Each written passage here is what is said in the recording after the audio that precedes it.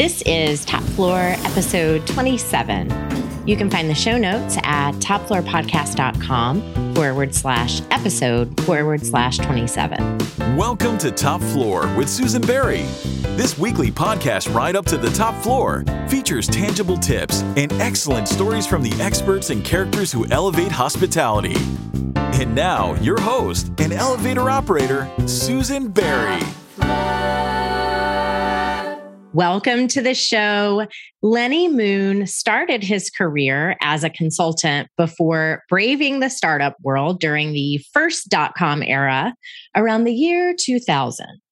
After helping to launch SoftBank's office in Seoul, Korea, and doing a stint in venture capital, Lenny headed back to school and emerged with a job in investment banking, perhaps less than enthusiastically. After 6 years and a financial crisis, he made the decision to do anything it took to return to startups.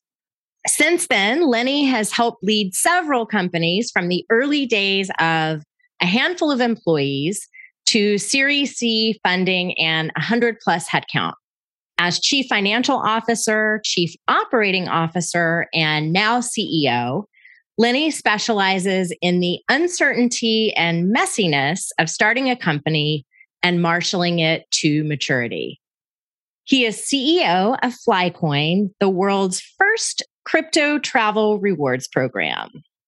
Today, we are going to make sure I understand crypto, explain the value proposition of a new type of loyalty program, and learn how innovation can remake the face of travel. But before we jump in, we need to answer the call button.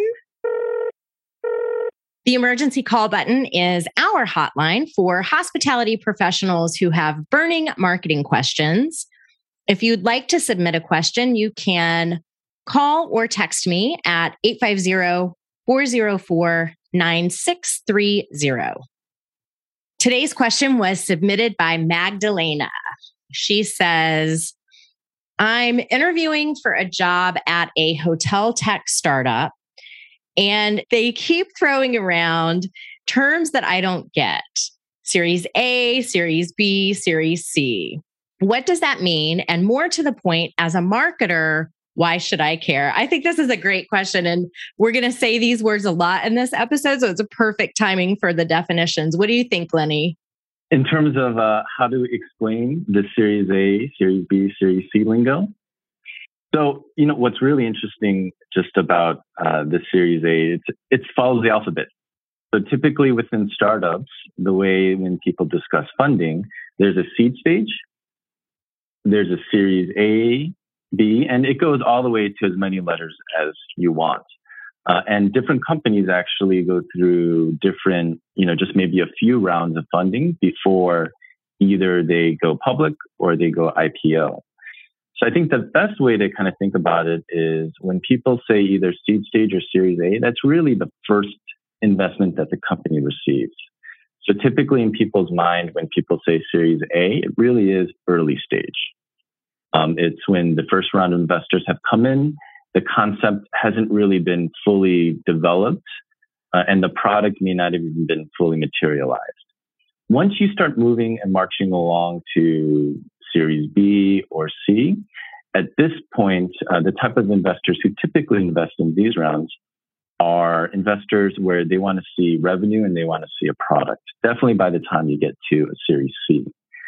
And then DE, at that point, it really gets to, if they do reach those letters, it's a later stage where investors are investing right before either an exit or before the company goes public. And the other way to think about it too, in terms of riskiness, is an A and B round are really the riskiest kind of stages of a company. Got it. Well, this was a perfect question for you because you began your career in startups, then transitioned into finance after you got your MBA and returned to the startup world. So I have a lot of questions about how this worked. How did having worked in a startup change how you approached your MBA? Do you think you got more out of it? Did you have a different set of priorities, anything like that? When I got my MBA, it was at a school where in order to get accepted into these programs, you needed anywhere from 4 to 6 years of work experience. What that does is it really provides you a diverse pool of classmates where people come from all different backgrounds from all over the world. It really helped me approach that time with the openness of hearing what my classmates would have to say about their work experience, about how they kind of approached a certain idea or a thought, because I knew that everybody was also coming in with years of professional experience. And I think that that's what makes business schools really fun if you choose the right one, because you are at a time where everybody is taking this 2-year pause in their career to really not only take a break, meet some new people, but also think about what they want to do for their post-MBA career. I'm going to shift gears a little bit. So when people hear the word cryptocurrency, I think they either immediately perk up or their eyes immediately glaze over. I'm going to attempt to level set that term and explain it as a layperson. And then I'd love for you to correct what I get wrong and or expound upon my understanding and add some color to how people should understand that phrase or that term. So without delving too deeply into the technology part that supports it, any form of cryptocurrency, whether it's Bitcoin, Dogecoin, Flycoin, etc., is just the representation of value. Ancient Romans used to represent value using salt. The Finns in Finland used to use squirrel pelts in the Middle Ages to represent value. And we use paper bills or credit cards now to represent value. If we make an agreement between the two of us that a piece of paper with the word 20 on it represents $20 in value, we can also agree that anything else represents that value. In this case, it's crypto. Did I get anywhere close or did I just distract you with my squirrel knowledge? No, and I thought that that was actually a very good explanation. Growing up, I collected baseball cards. And if you really think about baseball cards, they're a piece of cardboard with the picture on it of a baseball player and just some numbers and statistics on the back. Yet, there's a very robust market in terms of assessing the value for that, depending on if it's a good baseball player or if it's a funny picture.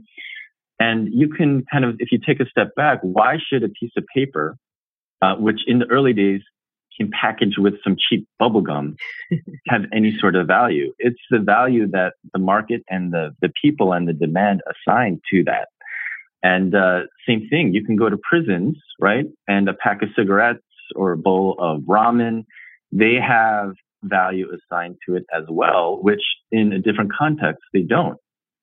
And so when you really think about value, and in the same way you talked about having a piece of paper that has a 20 written on it, before that used to actually be backed by a corresponding amount of gold, in the US at least, and it's no longer the case. Now it's backed on the good faith of the government, but at any time, the government could also just add zeros to, accounts and then increase the money supply. So I think when we think about value, and a lot of times you get into a theoretical discussion on the intrinsic value of money, then you can also have a similar discussion in terms of then why is there value to these products, to baseball cards, to a piece of cardboard, right? To a cigarette. And it really is the market, and it's what people assign to that. Let's take a quick break here, and we'll get back to my conversation with Lenny Moon, including how his company is creating the world's first crypto travel rewards program. Also, listen all the way to the end for his loading dock story.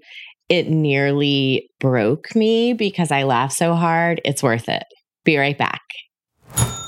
Top Floor is sponsored in part by the Hunter Hotel Investment Conference, taking place March 22nd through 24th at the Atlanta Marriott Marquis.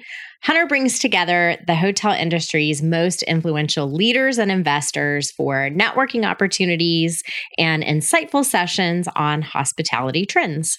Deals are built on meaningful relationships, and Hunter is where deals get done. For more information or to register, visit www.hunterconference.com. Flycoin is a cryptocurrency travel rewards program. Can you explain how it works? Like, how crypto savvy do you really need to be to participate in this program? Although now all of our listeners are experts since you gave that excellent explanation. So what Flycoin is doing is instead of a customer earning a point or a mile that expires, right, that the issuer has full control in terms of what they want to do with that. They can choose, an issuer can choose the expiration date. They can choose how you redeem it. They can dictate how it could be transferred to maybe other points systems. But what's great about cryptocurrency is once it's yours, it's yours. And if you provide the opportunity for that cryptocurrency also to be tradable on some of the crypto exchanges, then it also has cash value because you can always exchange it for cash value.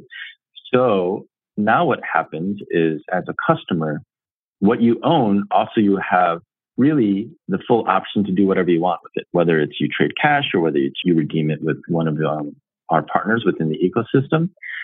And so what Flycoin is doing is, instead of earning a point, a mile, or whatever equivalent rewards programs that these companies have in the travel and hospitality space, the customer can now earn Fly, which is the token that we've minted. And by earning that, it's theirs. And they can also trade for cash value, or they can redeem it with their partners. And that really puts, I would say, the power back into the hands of the customer. And it gives them the full optionality of having a reward that really hasn't been that way for the past 4 years, since the beginning of loyalty rewards programs. When you think about travel rewards, I guess sort of in your personal life, does your experience as a frequent business traveler impact what you think the go-to-market strategy should be for Flycoin? How do those two things intersect? I think they intersect in the way where a lot of frequent business travelers, they're tied into a loyalty program with a major airline or a major hotel, and they feel very comfortable. Being a frequent business traveler myself and understanding some of the benefits of the more traditional, robust programs provides me the context to be able to look at and see where can things change, where can they be better. But also when I'm having conversations with potential partners on the B2B side, sometimes where I can see where they're having trouble and where they're locked in, because their way of thinking is strictly tied to what they feel comfortable with. And a lot of times when having conversations with partners that are still kind of steeped in the old way. I know that you just wrapped up a seed round of funding. See, isn't it good we defined all this stuff at the beginning? What do you think are the next steps to reaching critical mass and making this a viable loyalty program across the industry? Yeah, so it was really exciting news. We closed our seed round. It was a little over $33 million in our raise. We were very happy with that. Congratulations. Thank you. So now what we're doing is we're building out the development team, the product team, and which will enable us to build out the technology platform. And so for us now, it's all about growing the distribution to get as wide as possible. So kind of think about deep and wide being the distribution strategy. We want to get Fly into as many people's hands as possible. In order to do that, it means securing partnerships with other companies that have loyalty programs currently or have thin programs and really want to think about how they can do rewards differently. Because as we sign up each of these larger partners, then we immediately have a distribution base because now we are distributing Fly into their customer base. So first point is to go as wide as possible, and that's going to be by securing additional partnerships. The deep part is utility. How do we increase the use case, the velocity for how people can earn, how people can redeem, and even how people can trade once we are tradable on the exchanges? Because if you have that velocity of people always earning or people always redeeming or trading, then you really are creating, I would say, an ecosystem where people are excited to earn, they're excited to redeem. And at that point, we're starting to create additional value for the token. Sort of like your baseball card analogy. It's like those fairs where you can go and trade the cards. I think you have the opportunity to build a community. I mean, travel hackers are crazy and they will spend hours in forums talking about how to make this happen. So I think there's probably a big opening and opportunity there. So this is a little bit tricky of a question, and it harkens back to something that you and I have talked about before, which is the idea that the major airlines were able to borrow against the value of their rewards programs during the pandemic. So when nobody was flying and the airlines were struggling, they were able to basically finance the operation of their business because their rewards programs were worth so much. So I just wanted to explain that because it makes the question make more sense. Mm-hmm. And the question is, why would an airline, or what's the value proposition for an airline to participate in something like Flycoin when they have that stored value that they can borrow against? In other words, like if it's not their own currency, it's not their thing, what's in it for them? That's a good question. First, I think I'd like to make the distinction that the airlines that completed these significant debt financings within the past couple of years were the major airlines. And they have very robust programs. They also have structured their entities in a way where they could actually borrow off of those entities.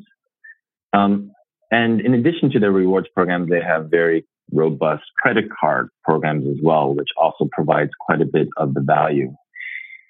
So I think that for them, I consider them the legacy and the status quo, and the type of companies that right now, they're not going to want to disrupt anything. They're not going to want to change the status quo. But there are a whole slew of other airlines or other companies in travel hospitality space that don't have fully developed or robust rewards programs that are still trying to kind of find their way with rewards and how to really have it be something that their own customers are excited about, that really provides additional value for them. And I think that is really our initial target market. And so what I would say is we provide a few different things. One is we're providing a token, a reward that's actually now, I think, quote unquote, really worth something that the customer could hold on to because it may appreciate in value. But it's also something that's interesting where they're rewarded and their loyalty for that airline or that hotel company is rewarded in a different way where they're not forced to spend it back to a closed garden, right? To a walled garden. And so we think that it'll also provide an additional incentive structure for a lot of their own customers to go back and actually spend within that platform. Two, we think that the value of helping to grow the ecosystem is really going to be beneficial for each of these partners, because as the ecosystem grows, it not only creates more value for the token, which the customers are going to earn, but there are wonderful kind of network effects that as we grow additional partnerships across industries, then we can work on interesting incentive structures for people to want to spend within other companies within that network. And then the third thing from an operational perspective is what we are also moving toward is being more of a full service solution provider where we're not just selling the token, but we want to also provide crypto as a service in some ways where we know that a lot of these companies are not going to have the technological know-how or the in-house crypto expertise to integrate their rewards platform with a cryptocurrency. And that's the other thing that we want to provide, because I think a lot of companies, they know that rewards, loyalty rewards is going to progress or mature or change in this direction, but they're scared or they just understand that they just don't have the mind share or the ability. Excellent. I would add to that at least from the first mover perspective, whichever of the airlines, rental car companies, hotel companies, et cetera, go first, have a really sexy story to release. Like, this is a really exciting, engaging, unusual piece of information that, the garden variety, we renovated the lobby in the hotel press release doesn't cover. So every startup begins as an idea, some more successful than others. This is the part of the show where I ask for really specific, tangible, and tactical advice. So I'm going to ask some questions about startups specifically. Most startups, as you've mentioned, require more than just your average level of commitment, long hours, sort of an emotional roller coaster, funding ebbs and flows. Since you've worked at multiple startups, what criteria do you use to, decide whether or not you think the idea will be a success? Do you have a particular thing that you're looking for before you commit? Or do you just go with your gut? That's also a really good question.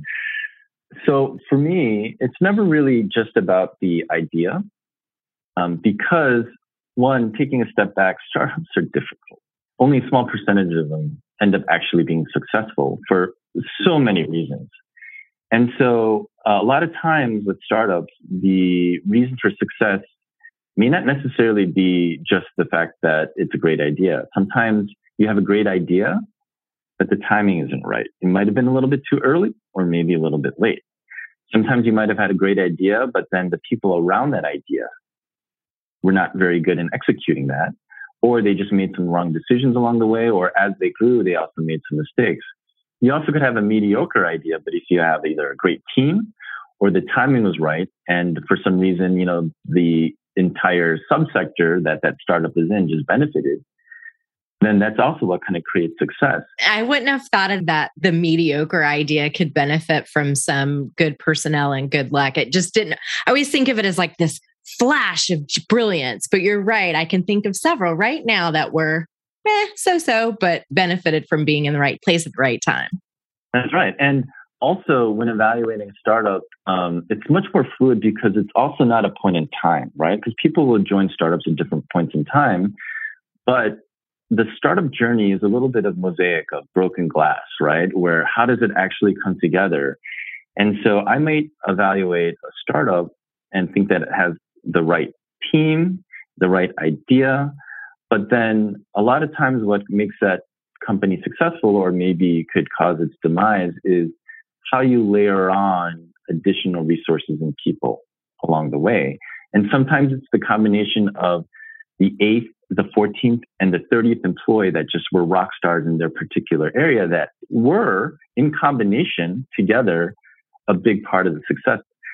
And on the other side, there are many times where you might have the great team, the great idea, they were on the right trajectory, but there was a key mistake along the way, right? It could have been a mistake of the CEO or the industry. There was some regulation that came in and affected the industry because in a certain way where the core component of the company's, let's say, product or technology was negatively affected. So startups are messy for that reason. And but that's also what makes it exciting because it's not a point in time. It's not one particular thing. It's everything, on a comprehensive, holistic level that over time also changes, right? It's sometimes the chances get better, sometimes they get worse.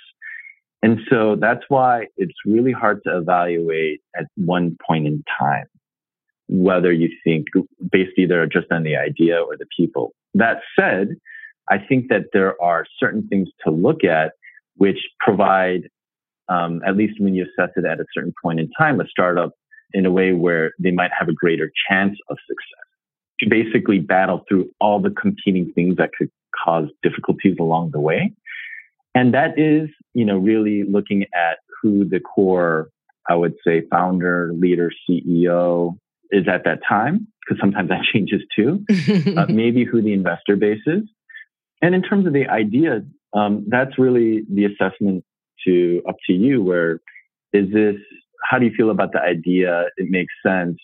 And are the people who are there currently there have the foresight to either continue on with this idea or the nimbleness to maybe pivot a little bit along the way? If you look at startups, a lot of them have pivoted quite a bit too. And I think the understanding is, there's probably a core idea that makes sense. And then there are other ideas that are more ancillary. How do you know what to focus in on as your core so you don't always get either confused or distracted by the shiny light, right, that comes through? And so I think that if you look and you're assessing a startup, definitely, your sense on the idea, the timing of that idea, the people who are with that company at that point in time, the investor base at that point in time. And then really, it's still super risky depending on what it is. You just have to jump in. So basically, there's all these criteria. And then at the end of the day, go with your gut. Go with your gut. And I think what ends up kind of being a big component is the chemistry. How are the people that either are leading the company or that you're going to work with?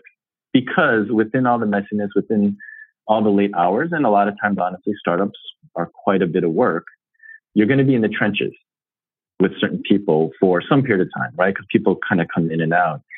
And within all the difficulty of work, at some point, you still have to enjoy it, right? Because sometimes when you're in the trenches, you enjoy the communication, the interaction with whoever you're working with in that team. That makes it easier. That makes it more fun. It sounds so much like what it's like to open hotels. It's the same thing. Like if you have a good team in a pre-opening of a hotel, you don't care how hard it is. I mean, it still sucks. It's hard, but you get so much value from the camaraderie and the sort of the being with the people that you like, that it's worth it. From a personal perspective, do you have any travel tips that you would share that you think could help people improve their business trip, maybe a personal trip?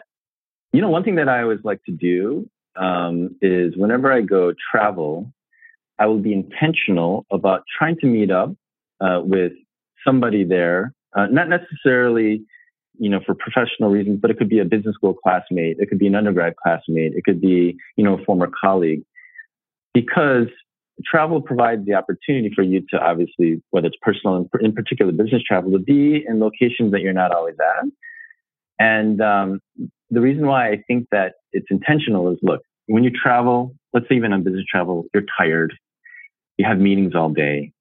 But sometimes just taking that extra intentional step of emailing or calling someone and say, hey, let's meet up for a quick drink or a coffee, really helps, I think, provide a more genuine connection when also building your professional network. And so whenever I travel, I like to be intentional about, okay, who do I know in this particular city, or who have I not seen in a while, rather than, I'm going to be so tired, I don't want to talk to anybody. And I think just those little things, when you do that enough, you look back and after 4 or 5 years of maybe doing that, and you have a network of people that, whether it's personally or professionally, that I think feel a little bit more genuine about any interaction that you have with them going forward. I love that advice. And you are so right. Like, I felt like you were calling me out, because I'll go on trips and think like, oh, so-and-so lives there, so-and-so lives there. But you know what? I'm way too tired to call anybody. Good night. I'm going to take this advice. I promise on my next trip, I'm going to try to do this with at least one person. So at this point in the show, we usually do a little crystal ball gazing in order to predict the future. Obviously, you think Flycoin is the future of travel rewards, so you don't need to make the prediction. Instead, would you walk us through what we should expect to see from the company over the next year or so? In terms of Flycoin, you're going to expect us to see grow in actual employees and personnel, because we are on a hiring spree, because we need to hire the engineers and the product development and the biz dev people to really grow out the business. You are going to see us announce certain partnerships, which could be very exciting in terms of our ecosystem. And these will be companies across the general travel hospitality space. And then if we've also done what we've needed to do, you will also see our token eventually be tradable on some of the centralized crypto exchanges as well. Very cool. What about outside of Flycoin? What's one prediction you would make for the future of travel? And you know, we're recording this, so I will play it back for you at the end of the year and we'll see if it came true. So I can't think of anything too bold. If I did, I'd probably want to start a company around that. That's a secret.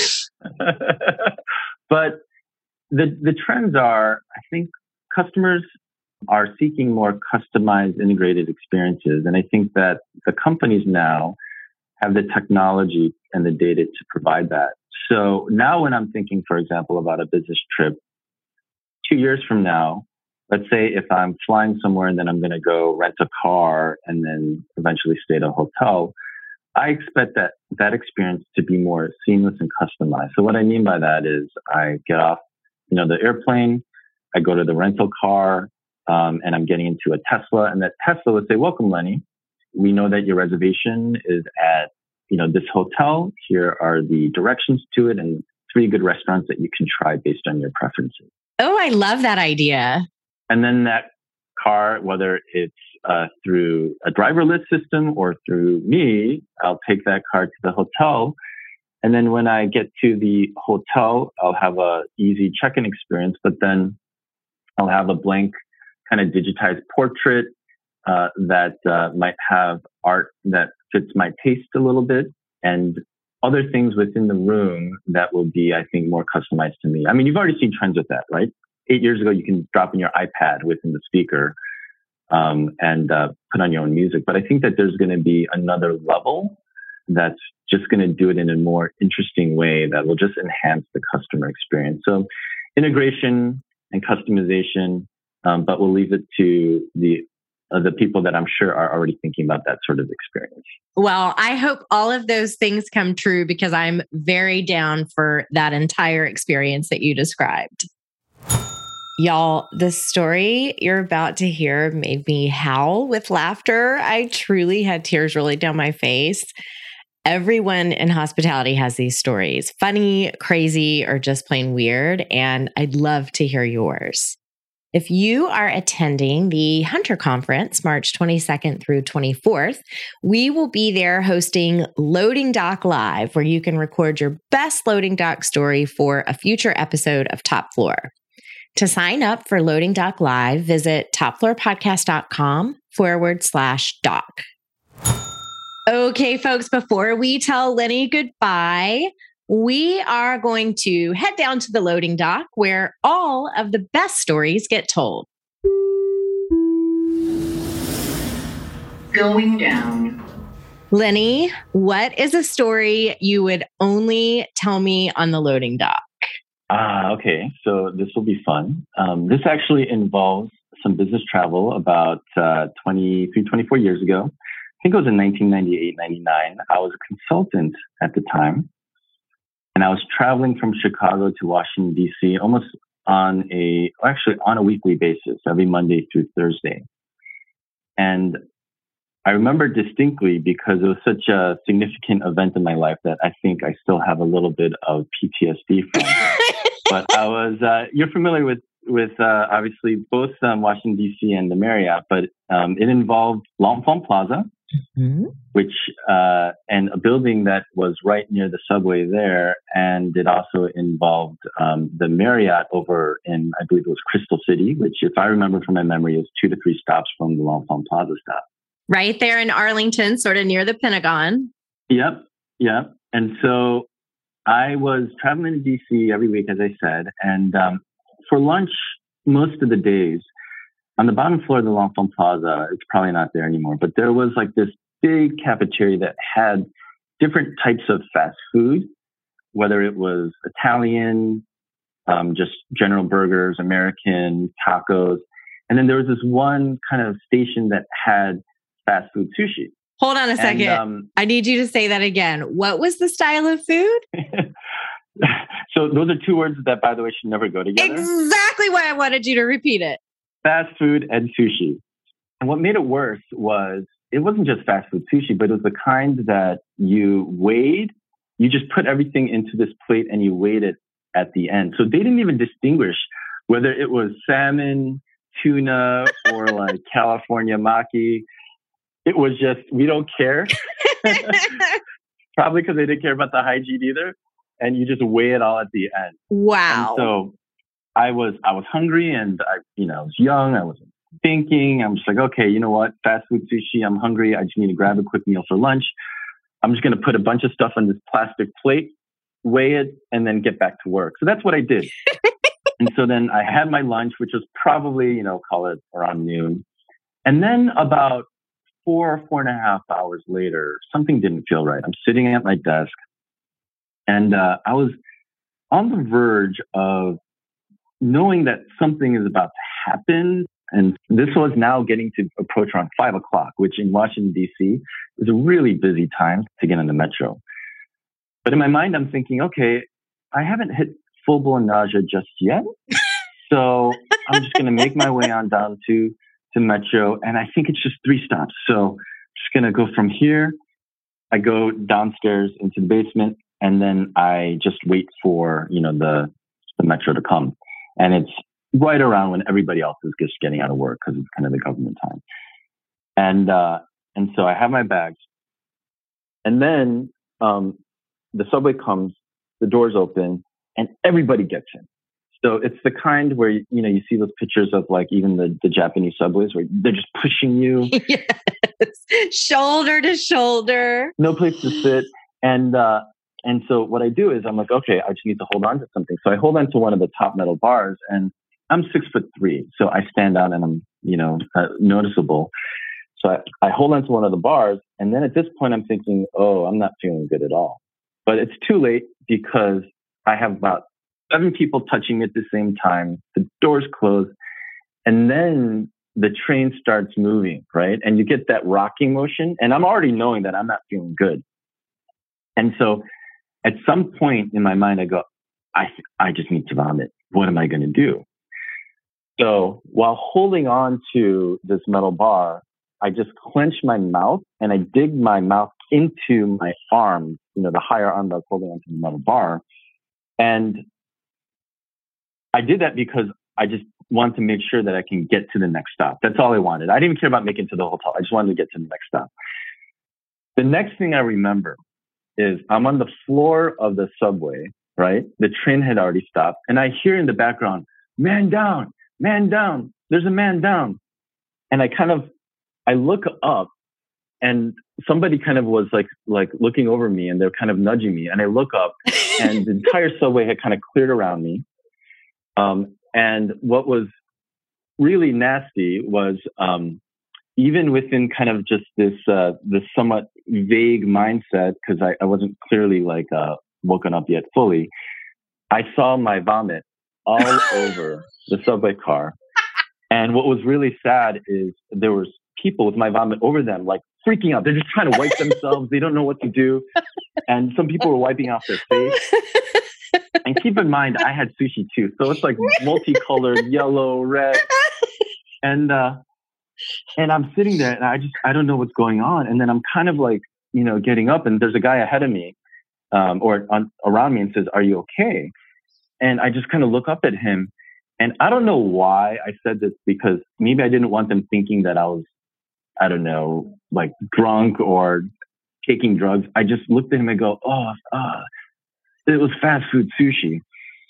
And so then as I kind of get up, what was worse is not only was my vomit on people's clothes and on the walls, but it was actually, there was a pool of vomit on the floor. So basically what I realized what had happened was my body forced myself in some way to go unconscious. And I'm holding on to this rail, and I started vomiting like a sprinkler on people. And then after that, I must have been hit the ground, and I continued to vomit while I'm on the floor of the subway. So, how is this possible? I'm not even embellishing. I'm actually toning it down. I'm toning the story down because for your listeners. But so then when I get up, people are just, obviously they position themselves on the other side of the car. Whoever could get off just got off, obviously, because they need to clean themselves, right? And I remember, because I was in the very front car right next to, the the driver or whatever you call it, because he was able to come back to the next car. But what's really uncomfortable is that because everybody positioned themselves on the back of the car, the very front part of the car actually faces back and is rear facing. So here I am, obviously already super embarrassed. I have vomit all over myself. I see the vomit on the floor. I see my vomit on people's clothes. I see the vomit on the wall. And I'm just looking down because I'm just embarrassed. I'm just waiting for 2 more stops to get to Crystal City. But it was like the longest 2 stops in my life because I'm just waiting because, people are talking. And finally, when it's Crystal City, I just run out of the car. I just run up the stairs. And then I finally get to my hotel room and I just quickly, change out of everything. And then proceeded like the worst night of my life because I just basically was still sick, fever, still vomiting. And I actually thought like I was in so much pain. I thought I was going to die. I'm like, I didn't know what was going on. So I remember distinctly that I crawled myself over to the front door, and it was one of those chains where it was just a bar. So I kind of opened the door, put the bar in, because I was thinking if I needed to call the front desk or somebody, that it was going to be easy for them to open the door and come bring me to the hospital. That's how bad I felt. No. So then I got through that morning, and I got through that night, and in the morning I went over, to work at the office, and in my mind I was embarrassed still from the prior evening, and I thought that maybe what if there's somebody on the subway or the metro that recognizes me? So I kind of just put my face down. I didn't want anybody to recognize me. That is like forever just seared in my mind because it was my fast food sushi story, but it was one of the most embarrassing moments of my entire life. Well, one other just quick little detail is it was one picture that I remember is one guy had a beard on the subway, right? He was one of the guys I think vomited on, and he was trying to clean himself, but I could still see, maybe a little bit of tuna because it was red, on his beard, and just I felt so horrible. So I've never eaten fast food sushi since. I was going to ask you, what about non-fast food sushi?